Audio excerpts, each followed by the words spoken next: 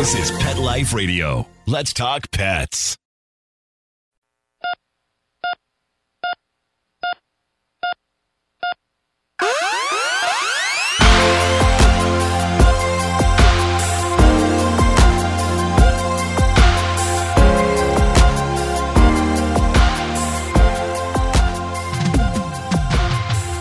Welcome to ER Vet on Pet Life Radio.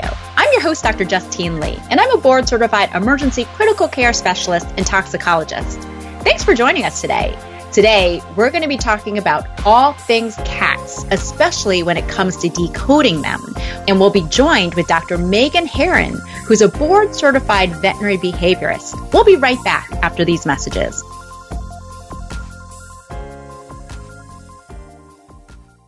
So now I've got this pack of 4 Shar-Pei rescue dogs for, oh my goodness, probably 5-6 years. They get a regular diet of Dinovite with every meal. DINOVITE.com.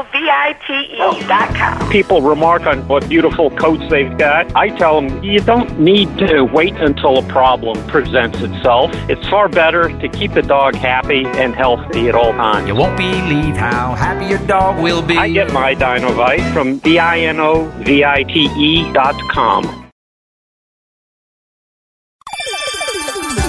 Let's Talk Pets on PetLifeRadio.com.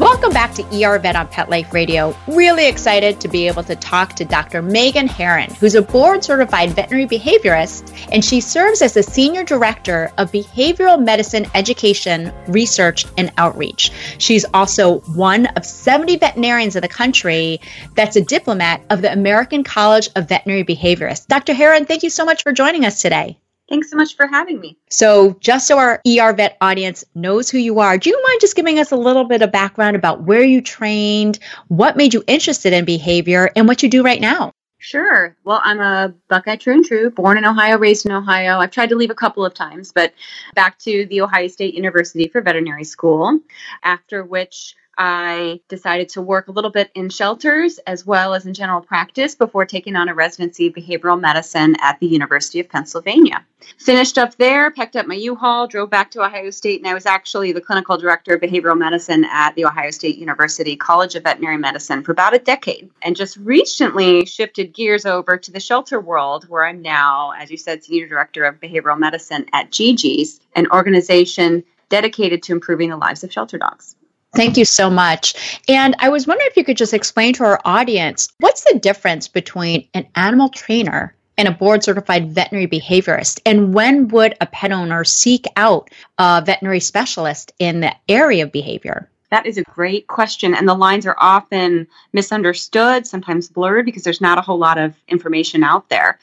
And so what I would say, you see a dog trainer for a training problem, and you see a veterinary behaviorist for a emotional disorder. Really, and sometimes it can be hard to tell the difference. And that's where I feel like our family veterinarians can really help step in to help our pet families differentiate if this is a training issue or a true emotional disorder. And veterinary behaviorists, we are trainers as well. So we do a lot of training in our work, but we can do a whole lot more than that as well, because we have the benefit of being veterinarians. So we can look at the animal as a whole and decide if certain behaviors, for example, might be an indication of a medical disease, right? If a dog, let's say, is constantly licking the carpet, constantly licking the couch, often licking everything, air licking, that is actually a big sign of a gastrointestinal problem. And a lot of people may not realize that. That's something that should see a veterinary behaviorist, probably alongside with an internist, right? And that's not a training issue, for example. Whereas things like jumping up for attention, pulling on the leash, learning how to have appropriate manners, those are dog trainer issues. Those are things that any positive reinforcement-based trainer can handle humanely and effectively. And I work with some wonderful trainers in the Central Ohio area for sure. Wonderful. Thank you so much. One key question I wanted to ask that was unrelated to what we're going to talk about is, what are 1 or 2 tips that you have for finding a right trainer? Oh, this is hard because much like books on behavior, there's a lot of great trainers in our area, and then there's some that I just think they're not the best match for a lot of the dogs that I see specifically. And so we'll basically see two main schools of thought when it comes to dog training. So you have those that want to accomplish their task. They want dogs to be motivated to perform behaviors and to train a certain way because they want them to be looking forward to the consequence, right? This is called positive reinforcement or rewards-based training, where if we want to teach a dog to sit, for example, we might either wait for them to offer that behavior or use food to lure them to that behavior and then say, great job, by giving them a treat when they give us the behavior that we want. That then reinforces that behavior so that they'll want to repeat it and do it again. So that is positive reinforcement-based training. Now, the other side of that is motivation by punishment, in which case the dog is motivated typically not to do a behavior because they're fearful of what the consequence might be, or fearful of what the consequence might be if they don't perform a certain behavior. So it's a completely different state of mind for the dog in response to the training, even if the end product is the same. Say, getting a dog to sit, getting a dog to stay, getting a dog to walk loosely on a leash, right? The end point is the same. The desired behavior is the same, but the way you get there is quite different. And why this makes a difference for a lot of dogs is that when you utilize punishment-based training methods, you're involving fear, which is a very strong emotion. And if you have dogs or cats that already have an underlying anxiety or fear or phobia issue, you are going to strongly exacerbate that by using punishment-based methods. You never want to play with emotion by making it worse with fear. And so for me as a veterinary behaviorist, the majority of the patients I see do have some sort of fear or anxiety issue. So the use of punishment for them can be very dangerous. And I actually published a study back in 2009 during my residency where we showed that the utilization of confrontational techniques, whether they are harsh punishment, physical punishment, verbal reprimands, intimidation, actually resulted in aggressive responses, at least when you use them on our population of dogs, which were dogs presenting for behavioral disorders. So it not only puts your dog into a negative emotional state, but it can also put you at risk of an aggressive response. Positive reinforcement sounds so much better. I know my dog will do anything for microwave small pieces of hot dog. So thank you for clarifying that. Absolutely. Training should be fun. It's a bonding experience between families and their pets. And I always say that I can typically tell how a dog is trained based on looking what their body language is like next to their handler, right? Dogs that are trained with positive reinforcement, they're wiggly and they're eager and they're making eye contact, as opposed to the dog that has been historically trained with punishment. They're very still, they're avoiding eye contact, because they're worried about making a wrong move. So I think most families want their dogs to be happy when they're working with them. Absolutely, which is why I wanted to talk to you about how we can keep our cats happy, safe, and healthy within our environment. I understand that you are the editor on this great book called Decoding Your Cat. The ultimate experts explain common cat behaviors and reveal how to prevent or change unwanted ones. I know this is a cat version of the dog book that's out there called Decoding Your Dog. So do you mind just telling us a little bit about this book, how the American College of Veterinary Behaviorists all joined together to be able to write this, and give us a couple of highlights or tips or myths that we can do when it comes to keeping our cat healthier and happier? Yeah, absolutely. So as you said, Decoding Your Dog was our first edition. We always had intentions to publish both books, but we started with dogs, and that's that the publisher had, I think, a little more faith in a dog behavior book. And thankfully, our sales just blew expectations out of the water. It was a highly successful publication. It's been translated into 2 different languages. There's an audiobook. It's been very popular. It's really a great go-to. You want to learn about dogs, just either because you want to understand your current dog or you're thinking about getting one. So it's been a great resource for that. So we were super excited when the same publisher gave us the opportunity to publish Decoding Your Cat. And so I had the honor of being the lead editor of this publication. All of our authors are members of the American College of Veterinary Behaviorists, so each come with their own unique perspective and expertise, all with the same board certification. And really, this book is intended for, just like with dogs, it's an extensive dive into the psyche of a cat. What are normal behaviors, even the ones that really bother us, those nuisance behaviors, some of them are actually quite normal. And then how do we deal with them? And then more importantly, how do we make sure that our cats have the best physical and mental well-being as possible? And this book really gives a comprehensive overview of how we can accomplish that. And again, I think even if someone doesn't have a cat, if you are interested in a read or even considering getting a cat, I think reading this book is a great way to decide, well, what does it take to have a cat? How do I set up my lifestyle in my home for success? Is that something I want to undertake? Where should I get a cat? Should I get a kitten or an adult? We cover all of that. So it's a really great comprehensive resource for everybody. So for people who already have one cat, I guess I'll start off by asking this question when it comes to cats. What is your go-to recommended number? How many cats should you get? And what's the max number of cats that most behaviorists recommend getting? This is very controversial, but I would love to hear it from an expert. It is controversial, and I'm going to guess everyone's answer is different based on their own experience. And what I always say is it's never too many cats until there's one too many cats. Meaning it all depends on the social dynamics and social experiences of the individual cats. If, for example, if you have cats that were in a large litter of kittens and were raised with multiple cats during the young months to years of their lives, they're going to probably be very amicable to additional members to their social group. That said, if they were removed from mom and litter mates very young and have been living as a single cat for years, they're likely to be less inclined to want to get along and live in a group. And also depends on really what's the environment like. So the biggest factor for tension between cats is access to resources. And that's going to include food, fresh water, the best perching station in front of the window, access to high resting points on the periphery of the room, attention from their people, litter box access. So if you are lacking in numbers of any of these resources, that's where you're going to start to see sources of tension. But there are many homes who are very successful with, say, 10, 11 cats. It sounds like a lot, but if you've got stations, what I call a multitude of stations for each of these resources, some of them can do very well. But again, it's going to depend on that individual cat. So for that cat who has not lived with cats all its life, one more cat is too many for that household. You have cats who have a lot of great early social experience, particularly if they're younger. Kittens are typically much more amenable to getting along with others and accepting new group members. You may be very successful at 7, 8, or 9 cats. So again, it all depends. And that's probably the answer you get asking any behaviorist about behavior. It depends. That's a great PC answer. I would say I have one cat right now because I've lost a few, but I do love having 2 cats because when they get along, they're great companions. Are there any published research studies on when you start to see more behavioral problems in cats?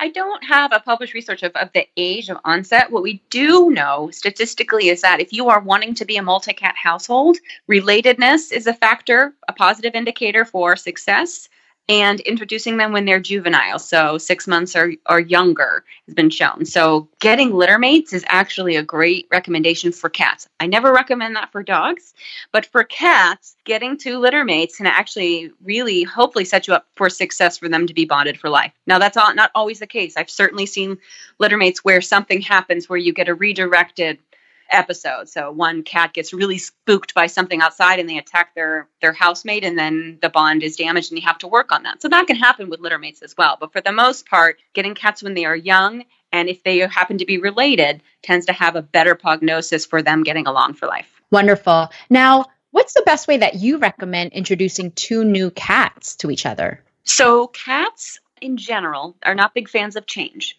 So you want to start introducing things very slowly. Ideally, you're doing your homework ahead of time to find out what might be the best match for your individual cat. So if you have a young kitten, your success rate is going to be a lot higher. But then you want to look into what else you're adopting. So an older, more sedentary cat is not going to really be a fan of the antics of a young juvenile cat. Juvenile cats love to play. And if there's another cat that's not interested and they're running away from them, well, that is perfect entertainment for that juvenile cat. So thinking about matching, if you have an adult cat, perhaps getting another adult cat, or at least if you're going to be getting a kitten, introducing to your adult cat, be prepared to entertain the heck out of that kitten so they're not taking out all their energy on that adult cat. But once you've made your decision, what you want to start doing is introducing this setup for the new cat. And what I say typically for any new animal you're bringing into your home is to keep their world small initially. They don't know what your whole household looks like, so they don't know what they're missing if you're confining them to a smaller space. Whereas if you try to take your current cat who's used to having the full palace access and suddenly restrict them to a room, that's going to be a huge change for them and potentially be very stressful. And if they're in a stressed state of mind, that's not a great time to introduce them to another social group member. So typically recommend getting a single room set up, if possible, or part of your home for the newcomer. That's going to include all those resources we just talked about: food, water, litter boxes, access to resting spaces, making sure you're setting aside time to spend with them in that room, scratching posts, toys, lots of self-entertainment there. And you want to start by having them in that room, and you want a solid door closed. And I would even recommend some sort of towel or draft protector so that there's no exchange of paws or scents through that door. So basically they're in that room. That resident cat is going to know something's in there, but they don't need to quite see them just yet. And I usually recommend starting with a scent exchange. And so that can mean lying a towel over the favorite resting place of the new cat as well as the resident cat. And then you exchange them. Just set them in the middle of the floor. Even better yet, you can sprinkle some treats, the favorite treat of the resident cat, all over that scent. So that scent is being introduced to them in a positive manner. And as you're not seeing any display of fear or agitation at that smell, it means you can move forward. You'll have some resident cats that just the smell of a new cat in their home will elicit hissing and a lot of agitated behavior. If that's the case, you need to stay at that level or even back up by moving the towel to the periphery of the room and making sure you're putting treats on it every day. I want to make sure that's okay. But if the smell, the cats are both checking it out and there's no agitated body language, no hissing, no dilation of pupils, no puffing up of the tail, then you can move on to a little more scent exchange. So that's where you might pet one cat with gloves on and then allow the next cat to sniff it. If they aren't upset about that smell, you can pet them with that same glove. And you're doing a bit of a scent exchange on each of the cats. So it becomes kind of a group smell. And then you can leave, whether it's a glove or whether it's a towel, you can leave that out for them to smell. If all's going well, and again, this is at minimum at least a day to 2 days between each step, depending on the age of the cats. Younger cats, it's probably going to go a lot faster, but older cats, I would say to people, if it feels like you're going too slowly, you're probably going at the right pace. So in a day or two, if that is the scent exchange is going well, then I want to start to do some feeding exercises on either side of that door. At this point, since you've had the draft protector or towel under there the whole time, for these specific sessions, it's okay to remove the towel or draft protector, place bowls of their favorite food. What I like to do is something called a lick plate. So if cats enjoy chicken baby food or tuna fish or canned cat food, you can smear a thin layer of that over a plate and set each plate a few feet apart from that door. So you have a closed door in the middle with a plate 3 feet away from either side of that door. So these cats can sense some movement. There's more scent exchange naturally going under that door, and their brain is processing a positive emotion as they lick that very delicious, very palatable food. And then you put the draft protector right back, and you do another session later in the day. The more sessions you do a day, the faster you can move on the following day. So if you can do 3 little sessions like that in one day, the next day you can move the bowls closer to the door, till eventually they're both licking their food off their plate right next to either side of the door. If that is going well, then you can do what we call either the hook and eye or like a cinder block. Because what you want to do is crack that door ever so slightly so that they can see each other, but they cannot access each other and they can't barge through the door and open it. So you really need a hook and eye or something super heavy to prevent that door from opening, like a door jam or something like that. And then what you do is you only open it for this session. You get your lick plates again, you move them several feet away from the opposite side of that crack in that door. So you kind of angle it so they can see each other, but it's at a distance and it's only for a little slither of vision. And then each session you move those plates closer and closer until they can be licking off of it and still see each other. If that's going well, then the next step is to give them full visual exposure without any physical exposure. And so this can be accomplished either through a double or triple baby gate system, depending on how agile your cats are, because you don't want anybody leaping over into the other space until they're ready. And then again, you start with the lick plates. You start a few feet away, and each session you move them closer and closer together till they can eat either side of that baby gate. Some people also just replace their door, or they will add an indoor screen door to be their visual access sort of area. Some people will also use a dog crate, like a giant dog crate, or even a kitty condo as their visual point. What you want to be cautious, though, is you don't want to have a fearful cat inside of a dog crate and a more confident cat circling them like a Shark Tank, right? I typically like to give the more fearful cat the access to walk around and the more confident cat kind of seated inside the dog crate if you don't have the means to use the double baby gate system. So we're just, again, it's scent exposure, very mild, distant scent exposure, then it's more up-close scent exposure, then it's visual exposure, and then we start with physical. So if that's going well on either side of the gates or the dog crate, you can start feeding them both within that room. So on opposite sides of the room, and you're clearly there to supervise, you're letting them enjoy their food. If they're young cats, you can also use play. So if cats are really motivated by playing with a favorite toy, You could have one person playing with one cat and another person playing with other cat on the opposite side of the room. And you eventually bring the session closer and closer until that can either eat next to each other or play without any ruffling of the feathers, meaning there's no dilation of pupils, there's no hissing, there's no thrashing of the tail, no puffing up of the tail, no growling. That's going well. You can allow them a little bit of supervised time together, watching for those body language signals, like I said, that might mean there's a problem, because you want to separate them before anything happens that could damage their relationship. So there is actually a study showing that the likelihood of their getting along long term is highly determined by what their initial introduction was. So it behooves families to invest in this time to slowly introduce them so that they are more likely to get along for the rest of their lives. And so it's really just, I still say, if everything is going well and while you're supervising them, there's no harm, no foul, no ruffling of feathers, then you can allow them some supervised time out. I still recommend at least the first couple of weeks until you really trust that they're getting along. And by getting along, meaning they play a little or they just kind of say, whatever, and they walk away from each other and they're not really bothered. There's no hyper focus on one another. You might still segregate that newcomer when you're not there to supervise for the first couple of weeks until you really feel like you can trust them. And then when it's time to let that newcomer out and explore and learn the rest of the household, what you want to do is make sure that there are escape routes and hiding places in every room of your home in case there is an altercation between the cats in another part of the house. And that can look anything like a dining room chair with a towel draped over it so there's a little cubby inside, whether it's a cat tree, cat shelving, strategically placed shelves. They don't have to be ugly cat furniture in every room of your home, but just think strategically. Are there areas and surfaces on the periphery of each room that are either up high or have a place to hide so that they feel like they can adequately space from each other if they need to? And then hopefully we continue to offer multitudes of resources, particularly if there are more than 2 cats. But even with 2 cats, you may find that they don't want to share certain resources. And so having a couple of food stations, more than one location for the litter box, more than one scratching post, and making sure you're setting aside time for individual social attention with each cat without the other one around, at least in the beginning, to make sure that they're each getting all their needs met and aren't going to start taking it out on each other. Wonderful. Great information. Now we'll continue with this really important topic right after these messages from our sponsors. Molly, here's your dinner. Zeus, that's not your food. Don't let that happen to your precious cat. Elevate your cat's eating experience with the Cat Tree Tray. The Cat Tree Tray keeps your cat's food off the floor and conveniently located on the cat tree. It's the perfect way to eat.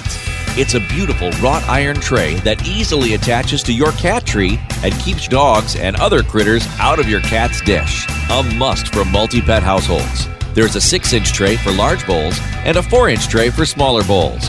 Purchase your Cat Tree Tray today. Go right now to cattreetray.com. That's cattreetray.com. CATTREETRAY.com.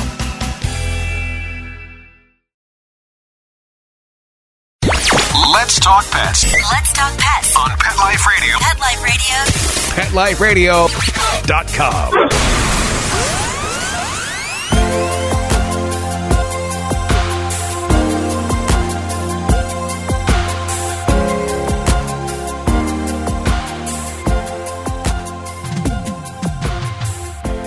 Welcome back to ER Vet on Pet Life Radio. Really excited. We've been talking with Dr. Megan Herron, a board-certified veterinary behaviorist, about how we can decode our cats. So far, we've talked about how to introduce one cat to a new cat.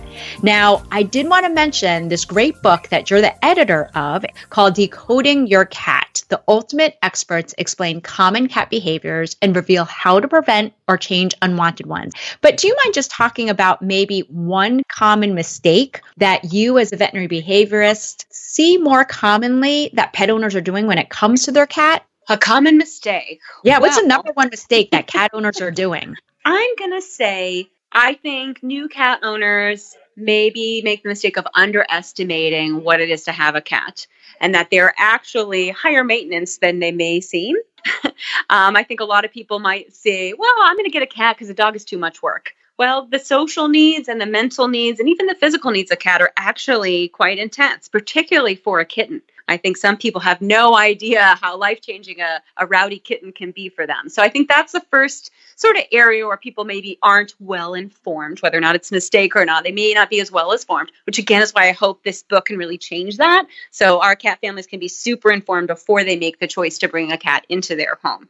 I would say the second most common issue I see is litter box management, is assuming that cats will poop and pee wherever we designate, regardless of how appealing it is to them. And I think a lot of us get away with subpar litter box offerings and litter box hygiene, but more often than not, we see cats develop major urine spraying or peeing all over household items, including clothing, bedding, pillows, area rugs. And it all boils down to simple litter box hygiene. I think what people don't realize is cats, they have a certain preference for where they want to go to the bathroom. And that preference is going to include the size and the shape of the litter box. It's going to include what's in the litter box. And it's going to include where that litter box is, as well as if you have a multi-cat household, how many they are and what's their access to them. So litter boxes for cats, typically what you buy in the pet store is not big enough. We're talking storage containers big. The rule of thumb is generally the size of the cat from tip of the nose to the end of the tail times 1.5. And that's a lot bigger than most of our litter boxes. If you ever watch a cat go to the bathroom in the wild, they take up quite a bit of room. They dig, they explore, they sniff. That's not good enough. So they dig another hole, they look around, they sniff, and then that's good enough. So they turn around and they squat, and then they turn back around and they use a whole lot of surface area to make sure it's fully covered up. So you want to make sure that it's big enough for them to do that. You also want to make sure the sides are not too high, that it's hard for them to get into it. That's particularly important for our geriatric cats. And then also make sure that if it is a litter box with a cover, you want to make sure it's really big and that it is cleaned more than once a day. You basically think of it as a toilet that needs to be flushed every time the cat goes to the bathroom. Otherwise, it's going to trap the odors and the cats are not going to enter. The other thing to remember about a covered litter box is that if it's a multi-cat household, some cats may be fearful to enter it if they don't have a good vantage point around them, and they're worried they're going to be ambushed by another cat in the household. So that's one thing to remember. And then think about what they like in the litter box. So the substrate or the litter. There's so many brands out there. I don't know how a cat family decides these days. There's so many options. Again, another area where our book is very helpful. And we talk about how that fine sandy substrate is what cats tend to prefer. Think about sand or dirt outside. That's what cats are seeking when they want to go to the bathroom. So that fine clay, clumping clay substrate tends to be preferred by a lot of cats. Certainly there are other materials, but the clumping does tend to have that finer substrate, and it's also then cleaner when it's scooped. And then enough of that so they can fully dig and cover it up. And then lastly, location. It needs to be easily accessible, but also not right in the center of traffic. Some cats do like a little bit of privacy, but you also want to make sure that it's not down 3 flights of stairs, hiding behind the heater in the basement that suddenly turns on and makes a loud noise every once in a while, because that can create fear of the litter box area very quickly. And then it's also important to remember that you need to be paying attention to your cat's basically urinary and gastrointestinal health, because if they're having any sort of pain with their bowel movements or pain with urination, that can make them instantly hate their litter box and stop using it for a very long time. So what I try to tell people is look at kind of the rules of the golden toilet. What do cats love? They want it big. They want it easily accessible. They tend to prefer it without a cover. They want a fine, clumping, sandy texture litter. They want it cleaned every day, and they want it in an area that they can easily locate that's not next to anything loud or scary. And then you want to just remember that if your cat suddenly stops using that box, suddenly starts going right next to it, or suddenly isn't going as often, you're seeing those urine clumps be much bigger than they used to be, or you're only seeing poop in the box every other day, those are big indicators that you need to see your veterinarian, because we want to make sure we address that health of the gastrointestinal system and the urinary tract system before it creates a litter box aversion. So long answer to your short question. No, that's great. That's great. I always also tell people not to have the food near there because we don't like to eat while we're on the toilet. So, yeah, absolutely. so, I believe there's so a phrase important. that goes with that. Yes, exactly. Well, fantastic information. Do you mind just telling us where people can find the book and who you think the perfect person or audience is for getting this book is? Any of the online retailers. If you can access a bookstore, bookstores as well, an electronic version as well as an audio version. So I did actually get to pick out the voice that reads our book. So that was a tough choice, to be honest, but it's a very nice female voice for our book. And really, as I said, the audience is anyone who has an interest in cats. I would say people who already have cats, it's a great way to dive deep into the psyche, both the behavioral health and the physical health of your cat.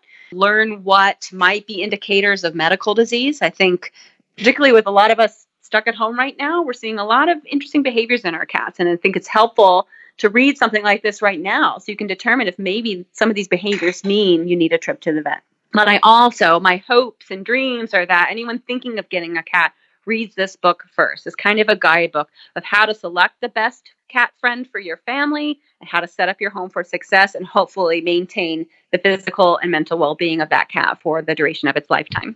Wonderful. Dr. Heron, thank you so much. Really important. Decoding your cat. And again, I agree. People just assume they're going to adopt this cute kitten. Kittens are so much work. I only adopt older, mellow cats just to save adult cats from the shelter. But really appreciate all your feedback and look forward to reading this book. Thank you. It's been great talking to you. Thank you so much. Well, that brings us to the end of today's show. Find me at drjustinelee.com, on Facebook at Dr. Justine Lee, or email me your pet questions at drjustine@petliferadio.com. With that, we're out of time, and we want to thank our guests, Dr. Megan Heron and Mark Winter, our producer, for making this show possible. See you at the next episode. Let's Talk Pets, every week on demand, only on PetLifeRadio.com.